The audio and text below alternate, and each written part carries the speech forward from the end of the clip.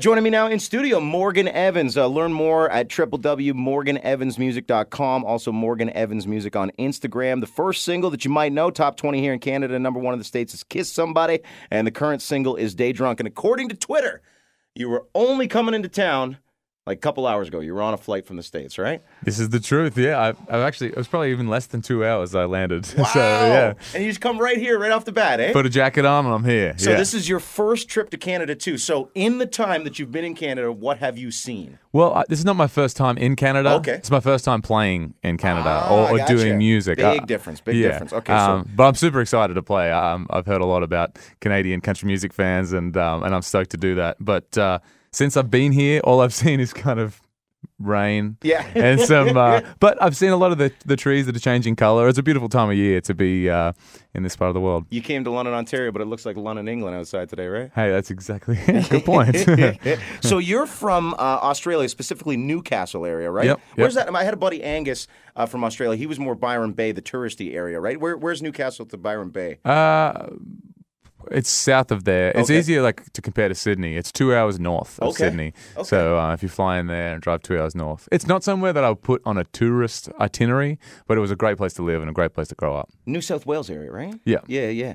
How long is the flight from there to here? It's like 13 hours or something, eh? Oh, to here? I don't know, man. It's like 17 from Dallas. Wow. So then you got to get back up here from there. So see, I couldn't do that, and I'm surprised that you would ever want to do that. Like, you've got home in Australia, you've got home in the States in Nashville with Kelsey. Yeah. But that's a big, like it's not just like you can't be like, oh, I got 2 days off, I'm going home. Like, no, you can't do that. No, it's not like that. That did make it hard to kind of move at first, because you're lonely on the other side of the world and you can't do a quick back home to see your mates. But Nashville's definitely home now. Yeah. And at the same time, I've been back to Australia a couple of times already this year, and yeah, it knocks you around. But again, it's worth it when you get to go there as well. And what was it on Instagram and Twitter today? You can take the Aussie out of Australia, but you can also put him in a kangaroo onesie. That was a great costume. Happy Halloween. Yeah, you could tell that I had a lot to do with that costume. I felt that it had Kelsey written all over it. Exactly. That's true love, getting in one of those things. How is True Love going? It was December, right? December the 2nd. December 2nd, yeah. So you're coming up on the first year anniversary. Yep, it's been almost a year of married life, and it's awesome, dude. Couldn't be better. It seems like it's awesome. Like, all the posts you put up online, they're all lovey-dovey, and it's you two being cute together, and, stealing time together is what it seems to be. Like, you're together, but you're apart a lot. Yeah, it's that's the tough part. I feel like every married couple has their challenges, and just for us, it's like making sure that we make time to see each other. And so, especially this year, and especially the month of October, like it was crazy. I put the album out, and she had a single come out, and she's doing a bunch of stuff in LA. So it was just about, all right, do we see each other one day that week and 2 days the following week? And as I was just saying to you as we were walking in, we just had 3 days off together, and it was just, we both feel like new people, and super appreciative for what we get to do in our lives, but also, wanting to make it a priority to see each other as well. Yeah, I wondered if that was why you guys work together. There's a song on the record, Dance With Me, where you actually, you work with Kelsey on it. Is that why? Like, just so you could build, some studio time together and actually hang out? Was that why you did it? No, not really. Because, when I was recording the album, I didn't have music out, so I wasn't as busy. I was busy, but I was in town in Nashville in studio or writing songs or something like that, where, you'd be in the same bed every night. Yeah. And, man, Dance With Me is just a special song. That was the first one I wrote for her, and she asked me to sing on her album, Unapologetically, and so as I was going into the studio to sing some backing vocals on a song, I was like, hang on a second. If I sing on one of your songs, you should probably sing on one of mine. And she obviously loved that song. And man, one night we didn't tell anyone. One night we just went into the studio, and it was just my producer Chris and I and Kelsey. No pressure in case it didn't work, And that's smart. That's a smart way to do it. Yeah. And she just sang. The second she started singing on that first chorus, it was like the goosebumps kind of moment, and we knew it was going to be really special. And I'm stoked to have it on the album like that.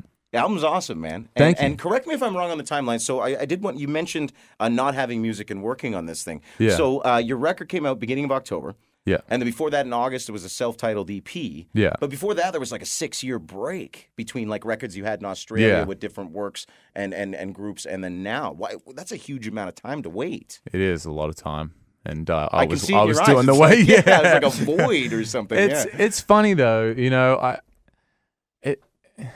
Life takes twists and turns, obviously, for everyone. But I remember I put out some music in Australia and toured that a lot for a long time. And I remember at the end of my first full-length album in Australia, it only came out in Australia, I remember thinking, okay, the next one needs to be right. Like the next one, I loved the one that I put out, but I knew that there was something extra that I was looking for.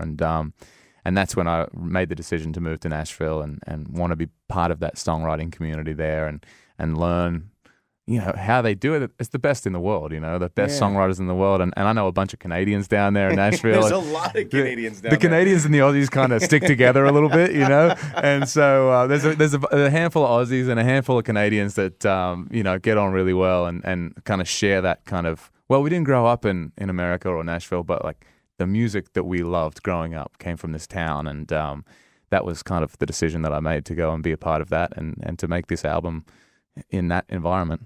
Well, congratulations on the record. So that's out now, and from what I'm reading, people are like digging it. So you got a shout out from Rolling Stone.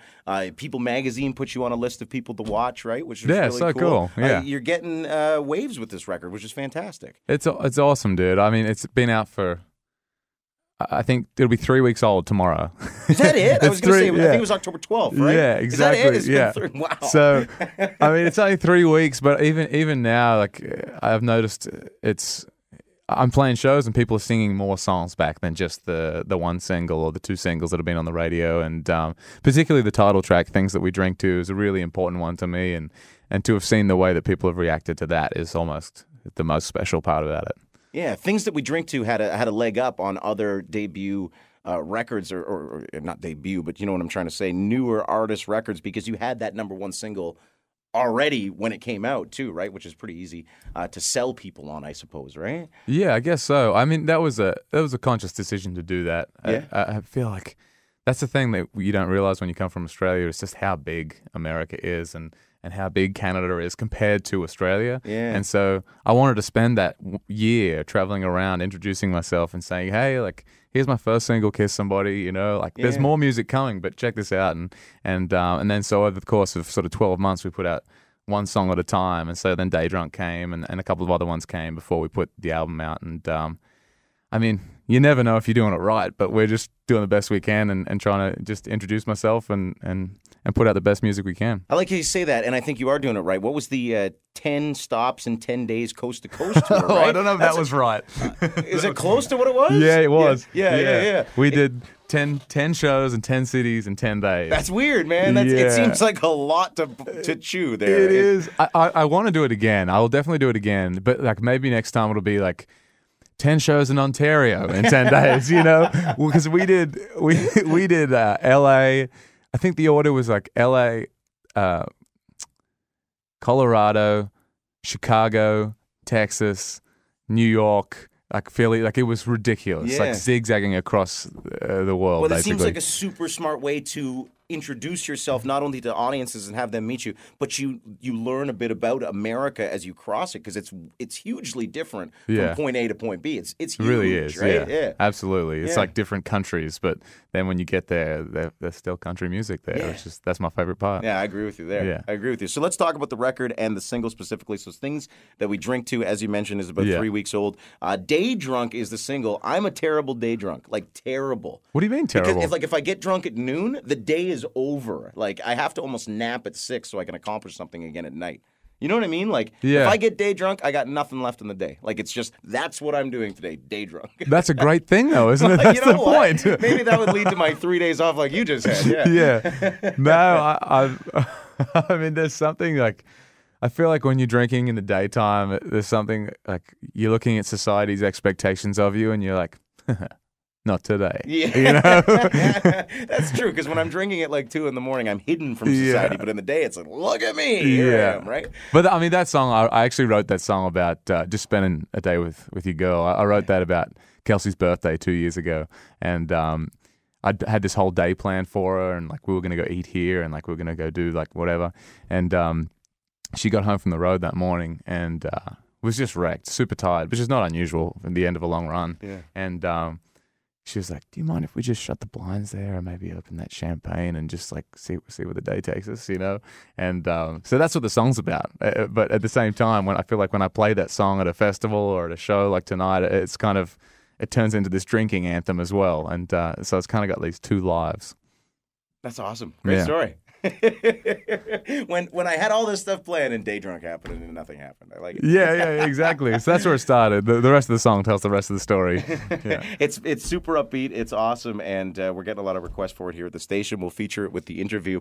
Let's talk about performances. That's what you're here for. You're with Chris Young. You're with Dan and Shay. You're at the arena tonight.